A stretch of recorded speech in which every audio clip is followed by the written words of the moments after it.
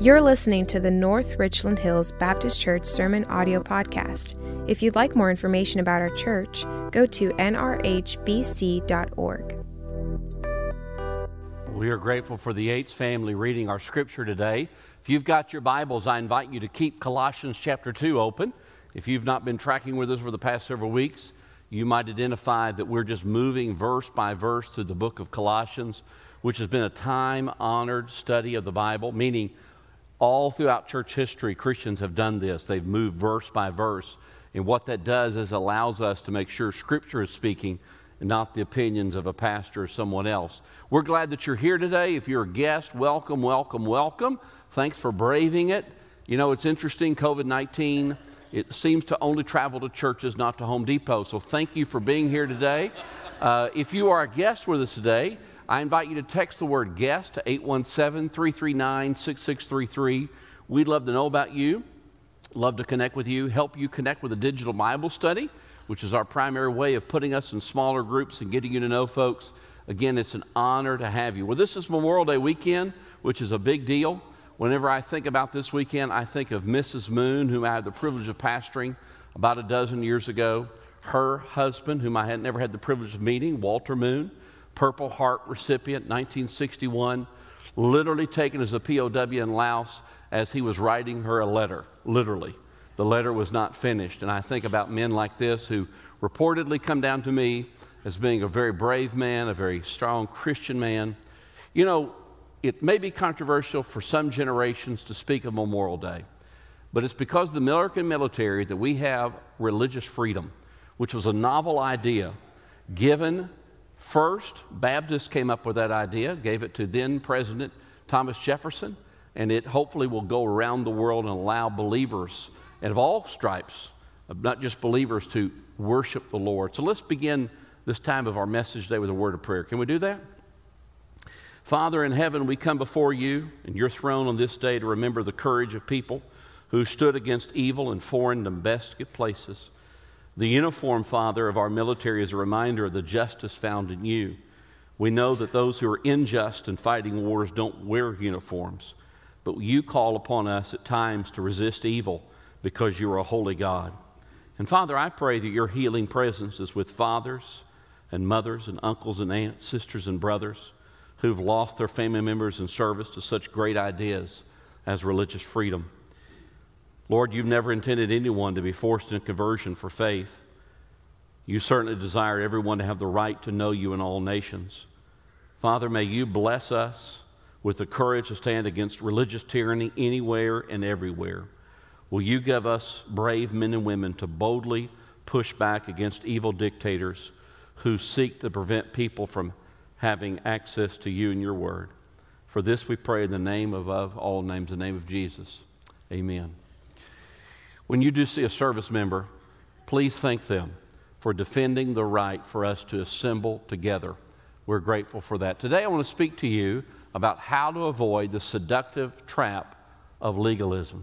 How to avoid the seductive trap of legalism. Keep your Bible open to Colossians chapter 2. And as you're studying God's Word with me together, you know, every one of us has a set of right and wrongs. Every one of us has a set of right and wrongs. Do you embrace that idea? Do you think that's right? See, I told you had your own set of right and wrongs. And so some people would conform to the Bible. Others of you may have conformed to some other standard, a set of ethics.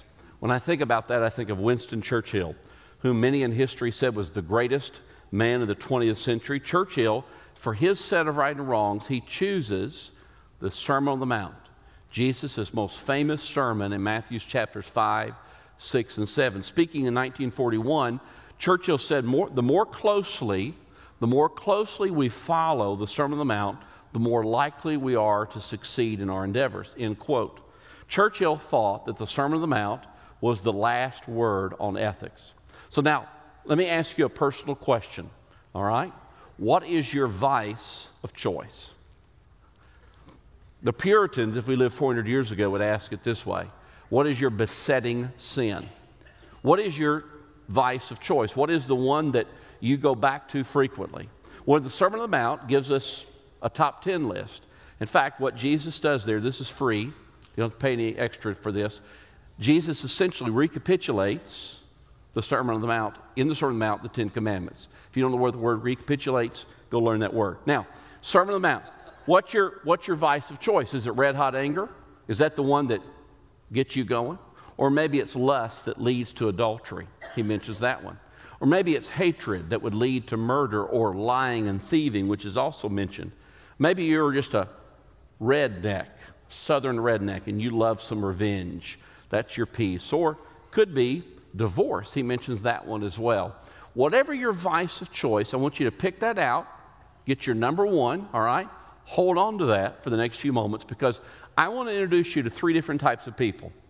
Three different types of people that come throughout time and throughout the pages of Scripture, and they will show us ways to not work with our vices. Many of us have addictions.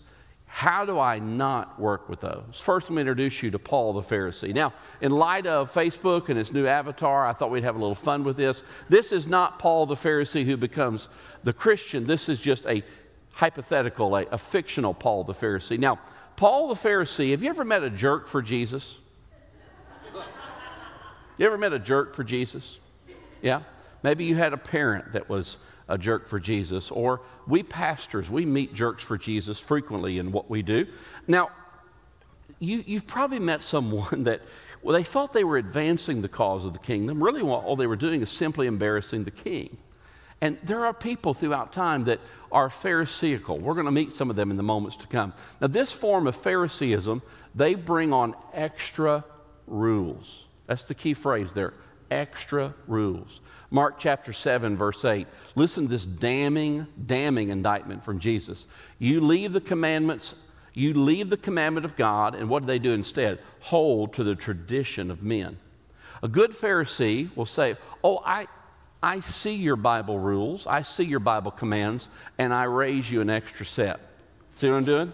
That's a good thing Paul the Pharisee will often do. Now go back to Colossians 2 with me, because I want you to see the power of this. Beginning in 16, which is what was read a moment ago, look what the Bible says here. It says, therefore. See that word? Whenever you see the word therefore, you go and see what it is. Therefore, look at you guys. I can't get anything by you. Beginning of summer. So where does this word therefore, the first word in verse 16, what does it refer back to? Let's go back to verses 14 and 15, where the Bible says this. Let's read it together. You'll find it on the screen together. This is the way I know you're awake and you're at them. You ready? Here we go. By canceling the record of debt that stood against us with its legal demands. This, Jesus set aside, nailing it to the cross. He disarmed the rulers and authorities and put them to open shame by triumphing over them in Him. This is a powerful set here. Paul begins, how do I defeat legalism? How do I defeat Phariseeism? He's recalling the victory of Jesus Christ on the cross. That's what verses 14 and 15 are about. How do I defeat this? By the way, all three of these dudes, you're going to defeat them by the gospel. Defeat them by the death and resurrection of Jesus Christ. So back in our Bible, the Bible says here, look at verse 16, do not let anyone pass judgment on you in questions of food and drink. So essentially what's happening in our passage, there's been a heresy that's been introduced to a church, the ancient church of Colossus. And so what's happening here is that they've got extra rules around food, extra rules around drink. Back in our passage, think about that with me for just a second, those things about food. You know, the Old Testament teaches there are certain foods we're to eat and certain foods we're not to eat. And this is continually a big deal even to this day. Years ago, 2008-ish, I traveled overseas, one of my first international mission trips. I find myself in the city of Bangalore, India, and there I find a Muslim man. And the first thing, after he knows that I'm a pastor, a Christian pastor, the very first thing he wants to talk about, the very first question, he says, do you eat pork? And I thought of all the ways to start an interfaith dialogue. You want to know if I eat pork? Well, you remember this too. Jesus said it's not what you put in your mouth that makes you clean, but what comes from your heart. Jesus also said to us, actually this was a vision that Peter received. Remember the sheet that came down there in the book of Acts? And he had all kinds of food that was accessible to him. Peter resisted, right? Can somebody say the word bacon to the glory of God? Bacon, amen. Every man would love that piece right there. See, Jesus in his death and resurrection did more than just forgive your sins. The Bible says in Colossians 2:14 and 15, he canceled a legal record. He, look at this. Look back at verse 15 and 16. He triumphed over evil. He disarmed rulers, and he removed legal demands. In fact, what we see here is a certain set of food that was eaten. The second piece that they're saying are special days. You'll find that in verses 16 and following, these special days. So here it came to a crowd of believers who were not Jewish background believers and said, oh, no. If you really want to be right with Jesus, you've got to keep these special days. Out of the Old Testament, they were to keep Passover, Pentecost, and Tabernacles. And you'll see this is a big deal when you read your New Testament. The book of Romans, the book of Corinthians, as well as the book of Colossians. There's an internal battle. There's a group of people that really want to have a group that says, this is only these foods should you eat. You can only be a part of us if you keep these holidays. But verse 17 says, these are a shadow of things to come. Now, here I am standing in front of you, and probably there's a shadow of me somewhere on this platform. A shadow is a temporary thing, and a shadow is not as good as the real thing, right? Your shadow, my shadow. And the shadow, Jesus is teaching us here through Paul, is a temporary piece. See, God had a plan from the beginning. He had chosen one race of people, the Jewish people, and those race of people were to be priests. That is, they were to be believers to live in such a way as to make God attractive to others. But at the time of Jesus Christ, the rules, the holidays, the foods, those are temporary things. And now God's people are not one race of people. Can somebody give me a witness? They're all races of people. In fact, at the end of all time, the Bible says all tribes, all tongues, all races, all ethnicities will appear before him in worship. Won't that be a great vision? Well, amen. You know, I'm going to do my part and your part. I'm going to amen my sermon. These are a temporary thing. They're a shadow, and they are to move away. And the Bible says, look back at Colossians 2, you are to not let anyone pass judgment on you in these questions. So if someone comes to you and says, you've got to keep the Bible's rules plus these rules, you are to resist that. You are to push back on that. That's an important thing. You know, when I think about Paul the Pharisee or any Pharisee, you don't have to be religious to be a Pharisee. What you're about to see is a mother-in-law, future mother-in-law, as this picture was taken about 10 years ago. Her name is Carolyn. Now, her daughter Heidi had come with her fiance to stay for a weekend or so with Carolyn. Carolyn is not just a mother-in-law, future mother-in-law. She is what the British tabloids called a monster-in-law.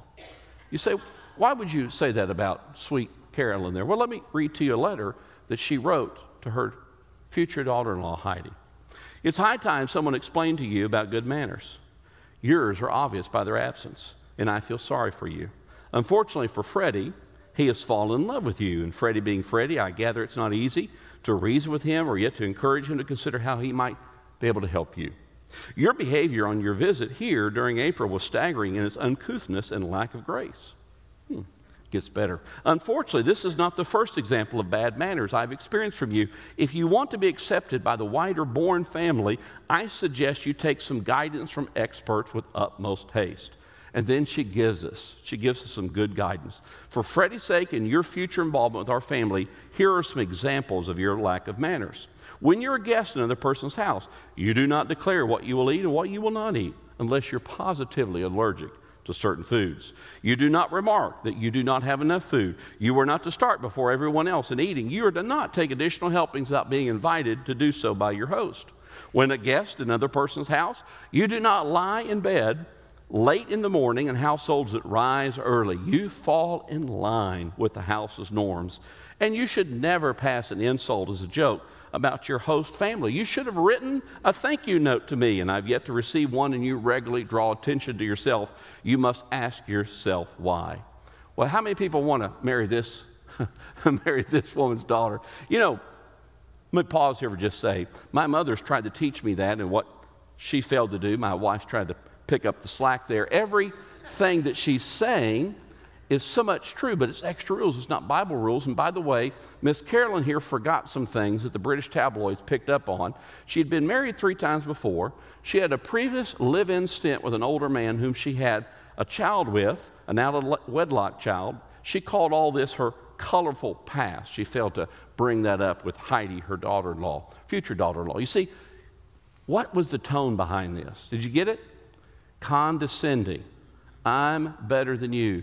Paul the Pharisee will always bring extra commands, and he will make a church, if you let him in charge of it, here's the first-class Christians, and here's the cattle call Christians, right?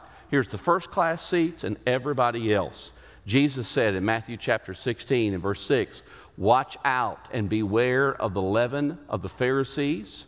He's going to mention the Sadducees, which we'll see in a moment, but beware of these legalists, these Pharisees. Who are these individuals? Well, they are people who have a head full of Scripture, but a heart full of sin. They can quote Scripture. They can cross every T and dot every I, but they cannot spell the word L-O-V-E, love. In fact, did you see the command that was given in verse 21, an example of asceticism, where the Bible says, he's quoting the other party here, do not handle, do not taste, do not touch. This is extra rules. And you've got to be careful. You've got to be careful with someone like Paul the Pharisee. But let me introduce you to a second person. Let me introduce you to a second person. Remember, you got your vice up here. You have it picked out. If you're struggling with it, if you're married, ask your spouse. They know it immediately. Your vice of choice. Not only Paul the Pharisee, but self-righteous Sammy. Self-righteous Sammy. Now, self-righteous Sammy is a little bit like Paul the Pharisee, but here's what happens. Self-righteous Sammy, he may not have extra rules. He may just have the biblical commandments, like Jesus has spoken about, but his way of saying, you got to do these by willpower. You got to do these by your own power. You got to do this of your own mechanism. In fact, legalism is keeping the biblical commands by your own power in order to earn God's favor. Let me say that again. Legalism, while the word's not mentioned in the New Testament, it's a big deal. Legalism is keeping God's commands by your own power in order to earn God's favor. And you see this in Colossians 2, verse 23, this form of legalism. I want to just stop here at these last words, but let's pick it up in the beginning. These indeed have an appearance of wisdom in promoting self-made religion. Stop on that word. There's a lot of false religions in America. You need to ask yourself if the one I'm involved in, is it self-made or is it God-given? Self-made religion, asceticism and severity of the body, but look at this, they are of no value in stopping the indulgence of the flesh. Yesterday, my kids and I were in my Suburban. Suburbans are big vehicles, right? And we were teaching my 16-year-old son that at 25 and 30 miles an hour, that vehicle takes a lot of power to stop all that weight, even at that low speed. Imagine the damage it could do at 70, 80 miles an hour. So a vehicle like that's got to have a lot of stopping power. And with your sinful nature, your vice of choice, you got it in your mind, right? I'm going to ask you to shout it out here in just a minute. Do you have the stopping power? Self-made religion, willpower, cannot stop your addiction. In fact, if you can stop your addiction by willpower, here's what happens. You replace your addiction with a greater sin. If you arrive at goodness by your power, there's one latent sin out there, a little word called P-R-I-D-E, pride. You end up being arrogant. I love the way Paul writes in Ephesians chapter 2, verses 8 and 9. He says, you're saved by grace through faith. This is not of your own doing, so that no one can boast. Imagine if heaven were full of self-righteous Sammys. We all got there by our good works. Can you imagine how arrogant, Glory and Main Street would be? Just how those guys would be out there just talking about how great they were, how they got here and all that they did. We had a saying in the 1980s, gag me with a spoon. I think that's a great example of that. The truth is, you cannot be good without God's help. Did you know that? You cannot be good without God's help. You need God's help, and moral behavior that does not grow out of faith is legalism. Moral behavior, good behavior that does not grow out of faith is legalism, because a legalist is a self-reliant moral person. In fact, if you become a legalist, if you become a good person based on your own power, one day, listen to the warning of Jesus, one day you'll be the very best person in hell. You'll be the nicest, most moral person in hell. You need God's power to be good. And that's why the Holy Spirit comes to you at your moment of conversion. If you're watching online, the Bible teaches at the moment you embrace Christ by faith, and that would be my desire for you today, not to be a self-righteous Sammy, but for you to embrace Christ by faith. And when you do that, the Bible says the Holy Spirit comes and He resides in you. He resides in you. And now you have a power that's a supernatural power and is a sin-killing power. I'm going to amen that. It's a sin-killing power. In fact, a prophet by the name of Ezekiel, years before, he said these words in verse 27 of Ezekiel 37. Look what it says, "And I will put my spirit within you and cause you to walk in my statutes and be careful to obey my rules." So the Bible here predicts hundreds of years before Jesus is crucified that the Spirit of God will come inside of us and the words of the commandments are written on our hearts so that not only are we doing God's commands, but we want to do God's commands. So I got to thinking about this week, and I thought, Scott, this is kind of theoretical. This is sort of ethereal. You need to help them with this a little bit. I came up with an example. I don't know where this came from, 10th grade biology. Mr. Morris, if you're watching this, I did pay attention one day in 10th grade biology. Mr. Morris tried to teach us about the cell. You know about the cell, right? All the things that are in the cell. Well, I had to go to Google to remember that. I apologize, Mr. Morris. Among the things there was the cell membrane. There was the Golgi apparatus. Hope I'm pronouncing that correctly. The nucleus, among other things. But do you remember, I know you do, don't answer it because you don't want to be self-righteous, Sammy. Do you remember what powers the human cell? Is the mitochondria. The mitochondria is the powerhouse of the cell. In fact, if the mitochondria, if I understand this correctly, quits working, the cell dies. The moment that there's a problem with the mitochondria, the powerhouse of the cell, it can trigger a cell's death. And if I read correctly this week, things like diabetes, heart disease, and tumors can be traced back to the dysfunction of the mitochondria. Pastor, what the heck are you talking about? Listen, look, lean in and pay attention. The Holy Spirit is the mitochondria to energize you to do the right thing. You know what should be said of American evangelicals? They're some of the best people walking any place because we've got this power plant to do good and care and be compassionate. Why else does he call it the fruit of the Spirit? That grows because we're walking in Jesus Christ. Friend, you need to avoid the self-righteous Sammys. You need to avoid the Paul the Pharisees, but one more and last one, you need to avoid the liberal Larrys. The liberal Larrys. You remember what Jesus said back in Matthew chapter 16, verse 6? Look what he says again. Watch and beware of the leaven of the Pharisees and the Sadducees. Now I want you to pay attention here because this is crucial. Satan is tricky. He is so tricky. This is what he'll do. If he can get you to become a Pharisee, a fundamentalist, an angry fundamentalist, on that side, if you say, no, I'm not going to do that, he will then get you to be the opposite error. You know, if you're going to bowl properly, you're going to keep it out of the right gutter and the left gutter, and you're going to keep it down the middle. Oh, I don't know what that's called, fairway, whatever that looks like. You know what I'm talking about, even though I don't know what I'm talking about. Liberal Larry is just as bad as Paul the Pharisee. How do we see that? Well, go back to Colossians chapter 2. The Bible says this. There's a problem when we're not holding fast to the head. Colossians chapter 2, verse 19. Not holding fast to the head. That's how I prevent myself from becoming a Larry the liberal. And who's the Sadducees? The Sadducees were a group of people that teamed up with the Pharisees to crucify Jesus. The Pharisees would have been your average, ordinary, church-going person. Your Sadducees, if you remember, were Sadducees. Remember your Sunday school back in the day? All right, got a few smiles there, right? They didn't believe in angels. They didn't believe in the resurrection. They didn't believe in the afterlife. And they rejected most of the Old Testament except for the first 5 books. You know what we call those Sadducees today? Liberals. Liberals. That's what they are. They're liberals. And this is the biggest problem in America today. The biggest problem in America today is not self-righteousness. We've got that problem. Not even legalists, Pharisees. Here's our biggest issue. Satan has come along and told the church and told you and me that it's no big deal. A liberal believes there's no truth. There's no truth. You know how you defeat liberals and self-righteous? I'm not talking about out there, I'm talking about in you. Do you know how you defeat liberals and self-righteous and being a Pharisee?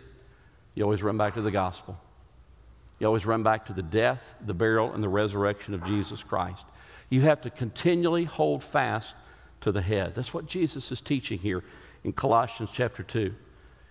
A liberal says there's no one truth. We can all get along because there's no truth. We can all get to God.